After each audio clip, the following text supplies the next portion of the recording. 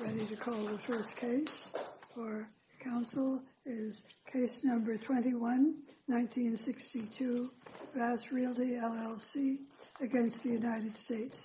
Mr. Vora.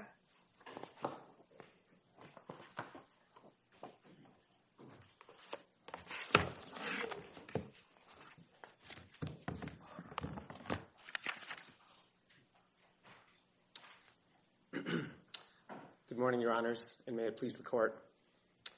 The Court of Federal Claims ruling that VAS lacks standing should be reversed for two reasons. First, VAS, the incumbent lessor on the lease at issue, was an actual bidder with a direct economic interest in the outcome of the procurement. Standing requires no more. Second, even assuming the government's noncompliance argument, a finding GSA did not make at its time of award, VAS alleged that the actual awardee, Cape Marine, was ineligible due to its late proposal. And per this Court's rulings in Impressa and Tinton Falls, VAS had standing even if its own proposal was noncompliant. Could you speak just a tiny bit louder, please? I apologize. And per this Court's rulings in Impressa and Tinton Falls, VAS had standing under those circumstances even if its own proposal was noncompliant.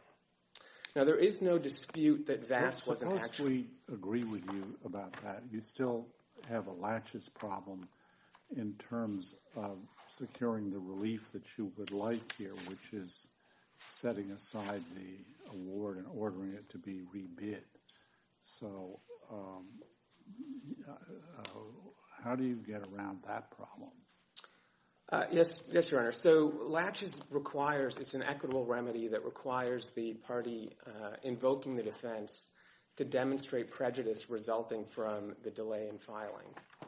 Now here, despite the fact that the award was made in October of 2018, at the time we filed our protest in October of 2020, a notice to proceed had not yet been issued, and performance on the lease had not yet begun. Not only that, the government agreed to stay issuance of that NTP pending resolution of our protests below.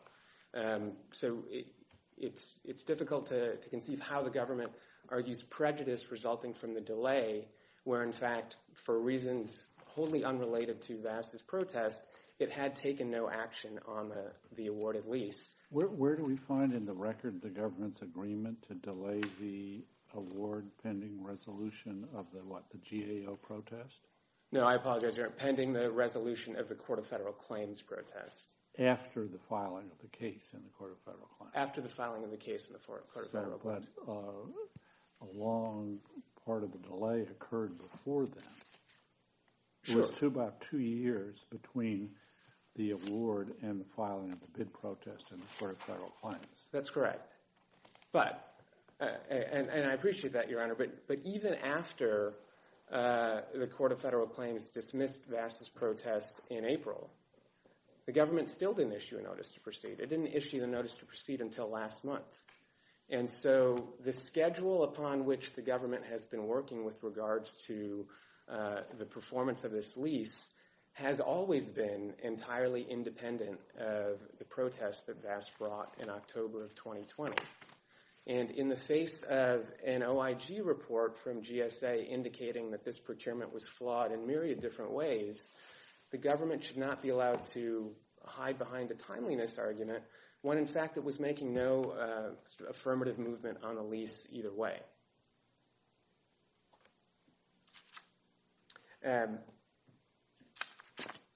So just does that answer your question, Judge Dyke? I think you've covered it. Okay, thank you. So with regards to the question of VAS's noncompliance, again, at the time of award, GSA did not find VAS's proposal to be noncompliant, and that's confirmed in the joint appendix at 10501. The comparison between VAS's proposal and Cape Moraine's confirms that both proposed the appropriate square footage in the buildings they offered. And the government has conceded this throughout the briefing. At Joint Appendix 218, it states, GSA concluded that VAS's proposal was acceptable, but that VAS's higher rate would result in the agency awarding the lease to Cape Moraine. So the award was made on a low-price, technically acceptable basis. It was not based upon a determination of VAS's noncompliance. But again, VAS's noncompliance is immaterial for purposes of this court's standing analysis because of the allegations in VAS's complaint that Cape Moraine was ineligible for award due to its late proposal, and the fact that the request for lease proposals contained a late is late clause that GSA could not waive. We made that point in our complaint at Joint Appendix 40 and 41. We made it in our motion for judgment on the administrative record, Joint Appendix 178.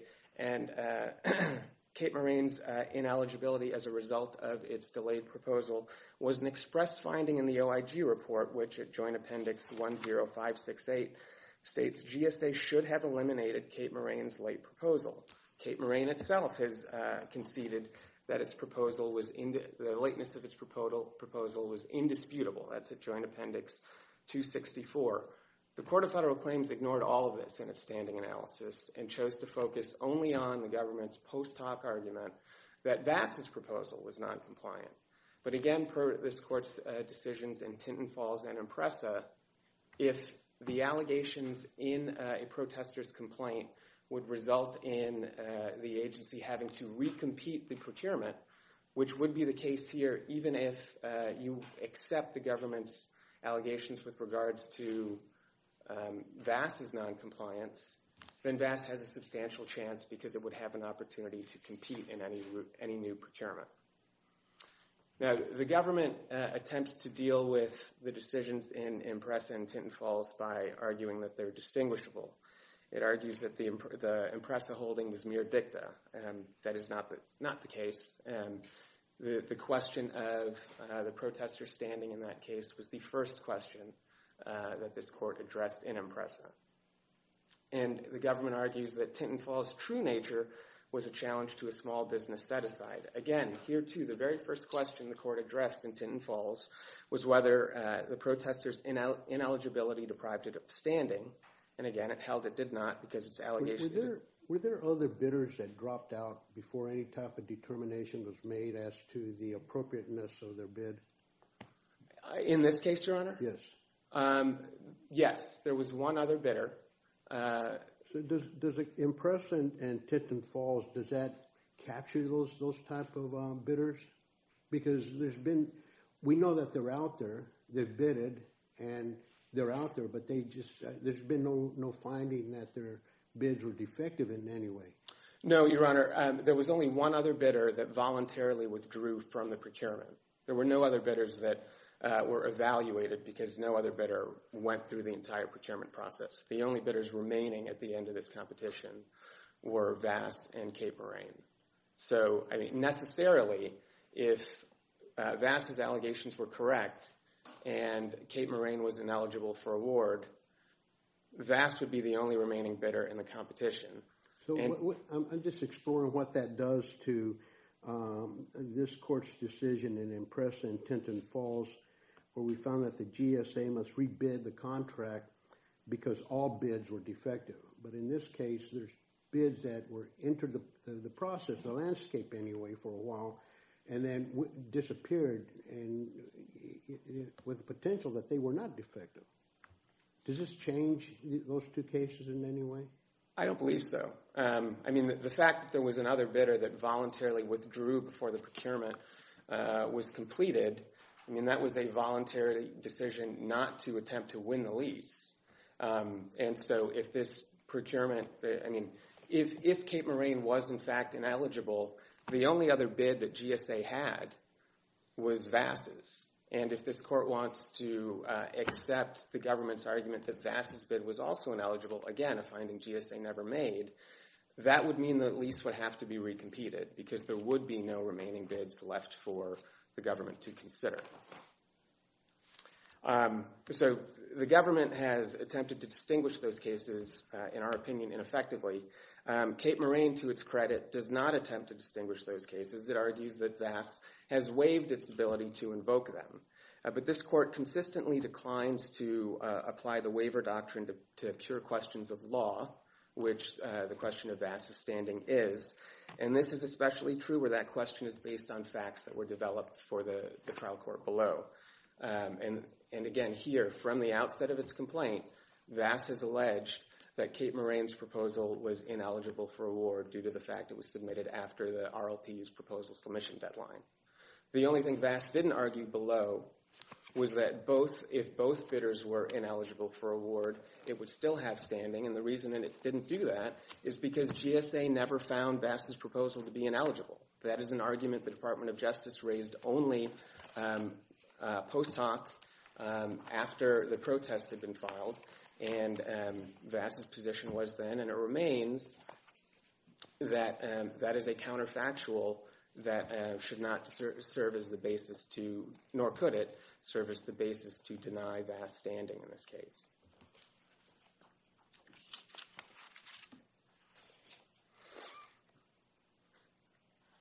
Again, to the delay question, Judge Dyke already asked about it, and we've spoken about it a bit, but I think it's worth noting that the real animating factor of VAS's protest in 2020 was the issuance of the Office of Inspector General report that indicated that the procurement was significantly flawed and the integrity of the award process was compromised. It confirmed that Cape Moraines' proposal was ineligible for award because it was late. It found that Cape Moraine had falsely represented its control of its offered property. And it concluded that GSA had incorrectly calculated the prices of the offered proposals such that had it conducted an appropriate analysis of those prices, it would have been VAS's proposal, not Cape Moraines, that was the lowest price offeror and under the RLP's award structure in line for the award. So, Counsel, let me take you back to some questions that Judge Dyke was asking you. And I have concerns about the delay as well, and you're seeking injunctive relief. And the record shows that there was a 15-month delay after the OAG dismissed the protest. There was a 6-month delay after receipt of the OIG's report. And all of this is in the context of you seeking an injunction. And, you know, to me anyway, an injunction signifies some sort of immediate harm or immediate threat. But yet that's belied by the significant delay that you had in bringing the case. So, Your Honor, I understand there is certainly a gap between the issuance of the OIG report and the filing of the case. But the OIG report was issued in March. It's more than a gap. You know, in terms of what we're talking, it's more like a chasm. You know. I will concede the characterization, but the point is we filed the protest only after having confirmed that GSA had not acted on the lease. It had not authorized the awardee to begin performance upon it, and performance hadn't begun upon it. I apologize. I see I'm in my rebuttal time. May I respond to your question? Okay, but let me just follow up a little bit, because I think this is really the most significant problem in your case. Other than that, as I'll discuss with the government, I see a real problem with them awarding the bid when both sides are, for one reason or other, disqualified. However, this very issue that Judge Rayner has mentioned seems to, now that we get to talking about the equities rather than the law, to be a serious obstacle. So can you take another moment to see if you can explain it away? Sure. I'm happy to, Your Honor. The facts are these. Despite the fact that GSA awarded the lease in 2018, it took no action upon it. And VAS's decision to file a protest in 2020 was based upon that fact. Had GSA made award in October of 2018 and issued the notice to proceed in 2018, and the new awardee begun to build out work, presumably by then the government would have moved into its new building. I agree. The equities would weigh against an injunction, and in fact there would be nothing left to enjoin. But for whatever reasons that are unexplained, GSA has never acted with any sort of expediency in the issuance of the notice to proceed or the efforts to move into the new building. And in fact, there is no actual prejudice to the government here, because it's still at least 6 months away from moving into the new building, and it is currently housed in a building. It's housed in VAS's property. That lease runs through, at the very least, April of 2022. And under these circumstances, where the lease was awarded under such a cloud that has already been confirmed by GSA's own Office of the Inspector General, the equities weigh in favor of GSA going back and just redoing this procurement from scratch. The only real prejudice, I'm not sure, honestly, I don't know exactly what the prejudice is. Presumably it has an interest in getting into this new building for reasons that are entirely unexplained to me, or unexplained in the record, given just how problematic the award was, and the misrepresentations the OIG found that the awardee made in order to secure the lease. Under those circumstances, I do believe the equities weigh in favor of redoing this procurement from the start, not only for VAS, it's certainly in VAS's interest, but it's in the taxpayer's interest to ensure that the lease is awarded properly to a company that has not misrepresented any aspect of its proposal and complied with all the procedural rules that govern the procurement. Okay, thank you, and we'll save your rebuttal time. Thank you, Your Honor.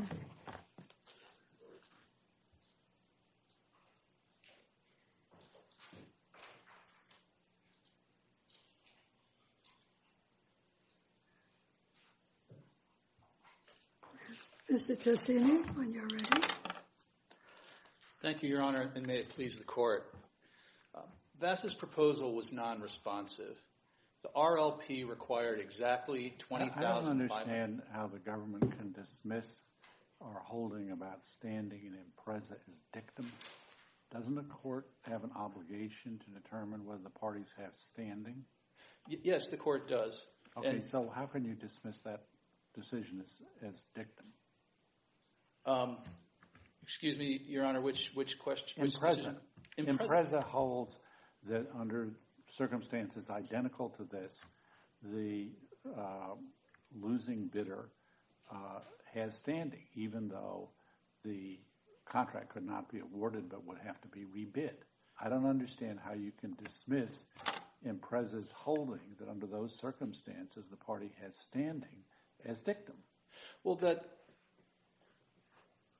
we don't believe that it's dicta in Impreza. Well, that's what your brief said, didn't it? But isn't that what your brief said? With respect, applying it to that what your brief said? I believe so, but the legal issue in this case is whether... I don't think that it's desirable for the government to make arguments which are facially incorrect in its brief. We expect something better from you. Your Honor, thank you. That's noted, and we will take that to heart. But I'd like to add that the legal issue here is whether this case is more like Impreza or more like Myers.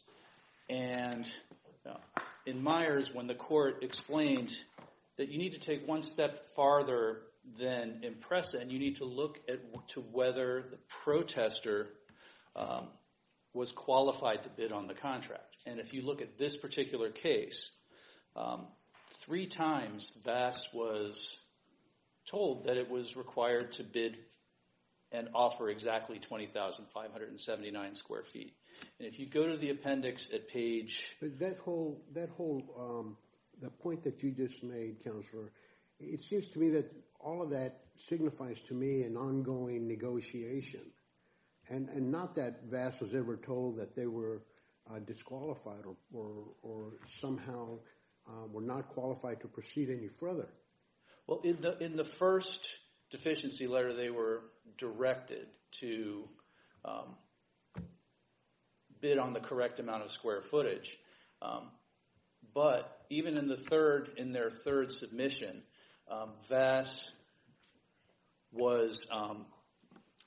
They're business people, and they're still trying to deal with over 5,000 square feet and no more parking spaces for it. And so they're trying to come up with a way to handle this in a commercial way. It's the marketplace, and you're in the marketplace, and they're negotiating to the best of their ability, but you never did tell them you're out, you're disqualified. No, stop. It may be debatable whether the government led a VAS, but either way, the government never did actually stop those negotiations. They kept on going to the very end. Yes, the government kept on negotiating till the very end, but I do want to clarify one point regarding parking spaces. For the third submission, the government had changed the number of parking places required and drastically reduced the number of parking spaces. So parking, if it had ever been an issue, was no longer an issue. And the parties, I don't believe, seriously agreed. It was an issue in that they had over 5,000 square feet, but no more parking spaces. So that meant that this remnant of square footage was not marketable. So they're trying to give it to you at a reduced deal, and that's where the negotiations were. But that was not the government's need, and at the end of the day, what their offer required was that the government pay the actual shell rent rate, which is confidential, per square foot, and it would be escalated over the years exactly in the same manner for the square footage that the government was going to purchase. So what VAS did was sought to compel the government to purchase, to lease space that it neither needed nor wanted. So you agree that the negotiations continued to the very end. But during that time, VAS was never told that your bid's defective. Well, if that's it had been told that its bid was defective. It was first told after its first submission that it had provided the wrong amount of square footage. After its second submission,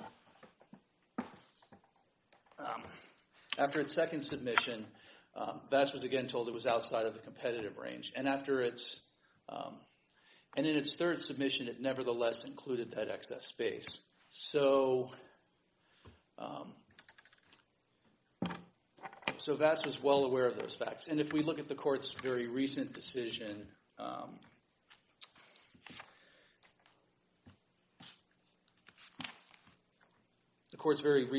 in Asset Protective, it was a very similar fact pattern where, as the trial court noted, there was a price element, and even though the bid was non-compliant, the contracting officer still included the protester's bid within his analysis. So how is it that the government was prejudiced by the 2-year delay in commencing this case after the award? Well, the notice to proceed is only the final step of the preparation process. The first step is that the government and the awardee are required to actually design what the space is going to look like. So how was this 20,000 plus square feet going to be laid out? So the parties had to come to an agreement on architectural drawings, and that did not occur, I believe, until the summer. I asked you a specific question. How was the government prejudiced by the 2-year delay? Because the government did sink a tremendous amount of work in initially getting the drawings and an agreement on how the space was going to be laid out. So the government has already sunk a tremendous amount of effort into this process. And then, as counsel for the protester noted, the government issued its NTP. It was on September 3rd. And the expectation is that there'll be a 120-day build-out. So construction is occurring right now, and the hope is to have a certificate of occupancy in the first quarter of next year. So the government has put a significant amount of effort into this procurement, even before issuance of the NTP. Is that reflected in the record? No, it's not reflected in the record. Just as plaintiff's contention isn't reflected in the record, plaintiff's contention that the government's not prejudiced either. Yeah, but when we look for prejudice, we look for it in the record, whether they contend it's in there or not. So, was there prejudice? Where in the record was it? That was the question we asked them. There's no record evidence, and the main reason for that is that this all occurred after award of the contract, so you're not going to find something like that in the administrative record. And we did not attach any sort of declaration regarding prejudice. Okay, but look, the administrative record is not going to disclose the relevant facts about laches, which is your argument. And laches is an affirmative defense, right? Don't you have the obligation to show prejudice? Yes, it's an affirmative defense. And to be precise, we're not alleging laches for dismissal of the case. What we're alleging is an untimely... We're alleging laches as a defense to equitable relief. As opposed to equitable relief only, yes. Yeah, but you still have the burden to show prejudice. I don't understand why the record is silent on the prejudice. Because we did not submit a declaration regarding prejudice facing the government. Instead, we stayed our hand so that the trial court could reach an orderly determination regarding this matter. Well, I think if you're going to rely on laches, whether regardless of the basis of that reliance, that you submit some form of proof of prejudice. Yes, we understand that.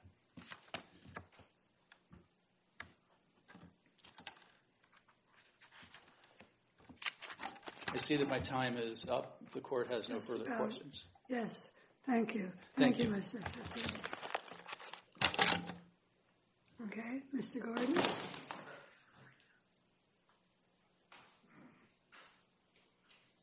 Is Mr. Gordon, please come forward.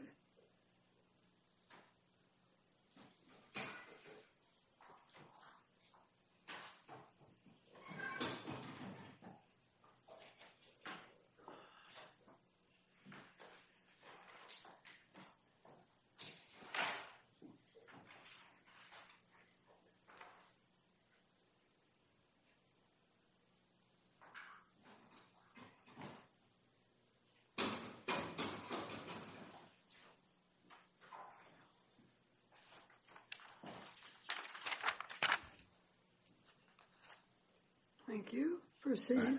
May it please the court. VAS's standing arguments to this court are waived because VAS did not raise them before the Court of Federal Claims. The government and Cape Moraine challenged VAS's standing before the Court of Federal Claims on the ground that its bid was non-compliant. VAS, which was represented by able, sophisticated, and experienced counsel, made one response and one response only, and that was to deny that its bid was non-compliant. It insisted that its bid was compliant. It did not make the arguments that it now advances to this court.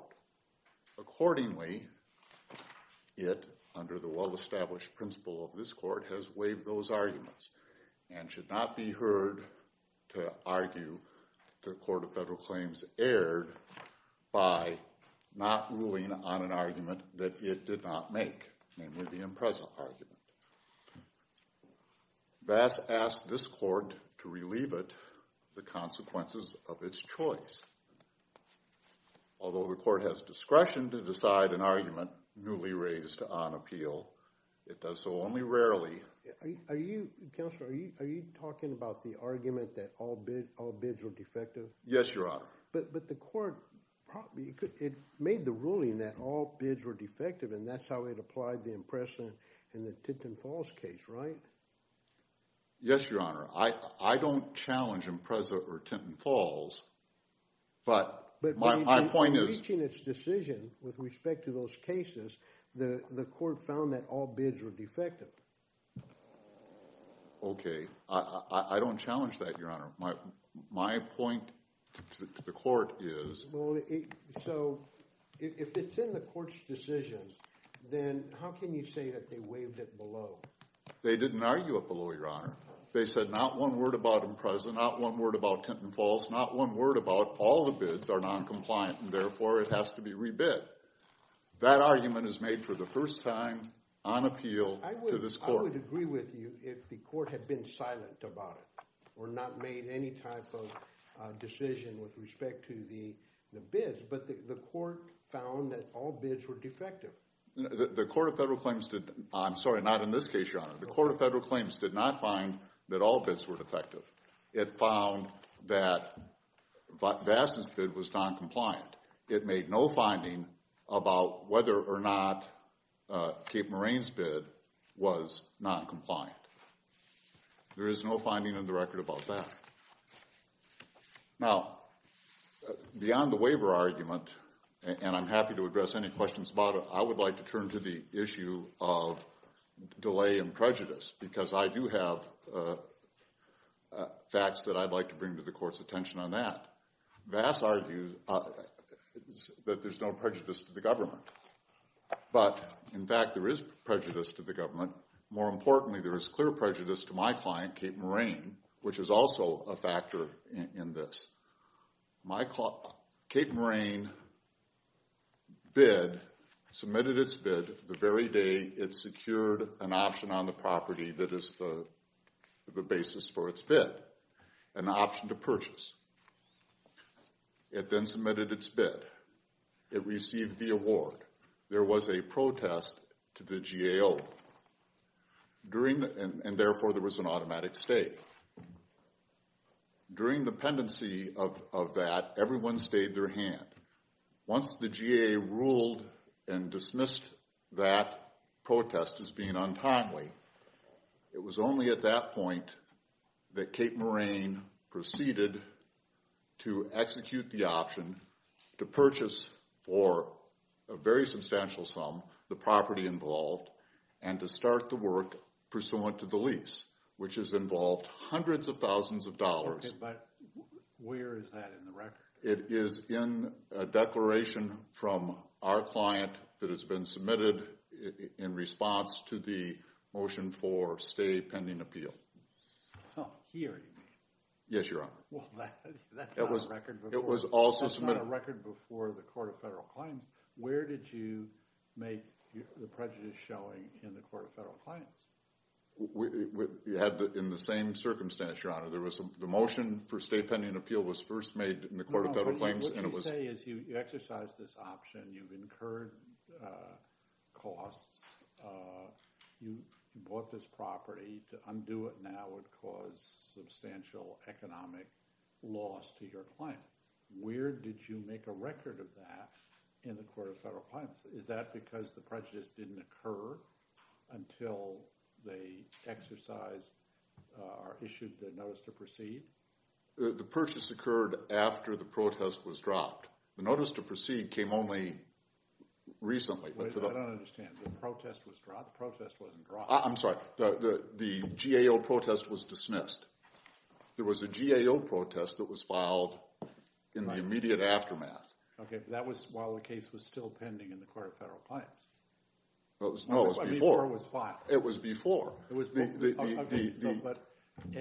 so this exercise of the option and the incurring of this financial liability occurred before the case was filed in the Court of Federal Claims. So my question is, why didn't you make a record about this in the Court of Federal Claims to support a laches argument?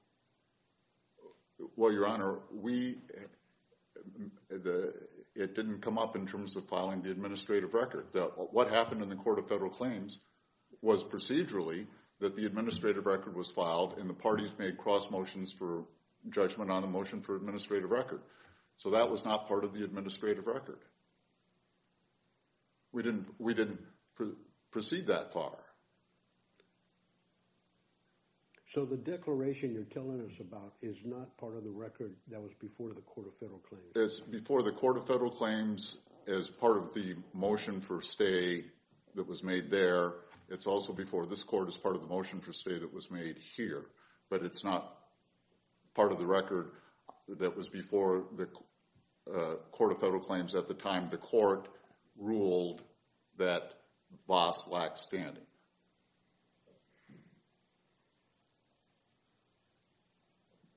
So is your argument that if we conclude that the Court of Federal Claims was wrong on the standing question, we should send the case back there to have the court address the laches issue? Well, I think the latches issue remains, Your Honor, but we submit that the court should not send it back based on impreza because that was not raised in the court and it's been waived. Suppose we reject that because, as Judge Rayna pointed out, the Court of Federal Claims decided the standing question, and that's before us. Let's assume that there's no waiver. If we conclude that there is standing under impreza and Tinton Falls,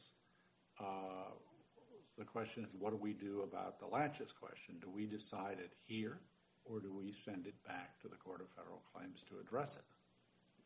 Well, typically, the answer, I think, is this, Your Honor. If the case, typically on unresolved issues, it would be remanded to the trial court to address in the first instance. That obviously is the general rule. But there is an exception when the facts are sufficiently clear that there's only one answer. And we are in a situation where this protest was not filed in the Court of Federal Claims until, as you, Your Honor, have pointed out, 2 years after the award, 6 months after the VAS learned about the IG report, which they now want to trumpet. And as we sit here today, we're 3 years past the award, and there's been millions of dollars and hundreds of hours invested in moving forward with the lease that was awarded. So how, under these circumstances, a court could grant equitable relief on doing the whole thing? If those determinations involve factual findings, which it appears that it does, shouldn't we send this back to the Court of Federal Claims to decide those factual issues in the first instance?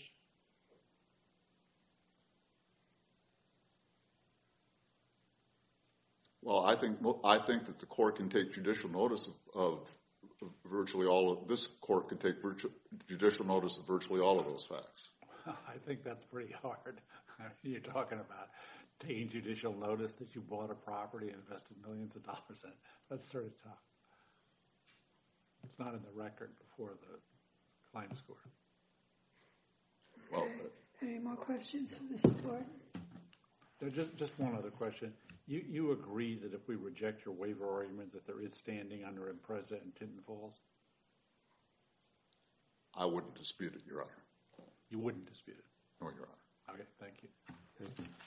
Okay. Thank you. Okay.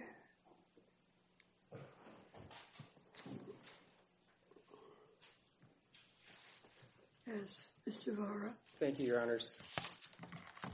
Just a few points, and Judge Dyke, to answer your question, latches does go to the remedy available, not to the question of standing. And so if this court finds that VAS does have standing, the appropriate action is to send the matter back to the Court of Federal Claims to determine the appropriate available remedy.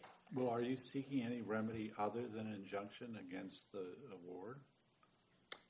No, we're not. But, you know, the injunction here would be an injunction pending this court's determination of the appeal. No, in the Court of Federal Claims, the only relief you're seeking is an injunction setting aside the award, right? That's correct.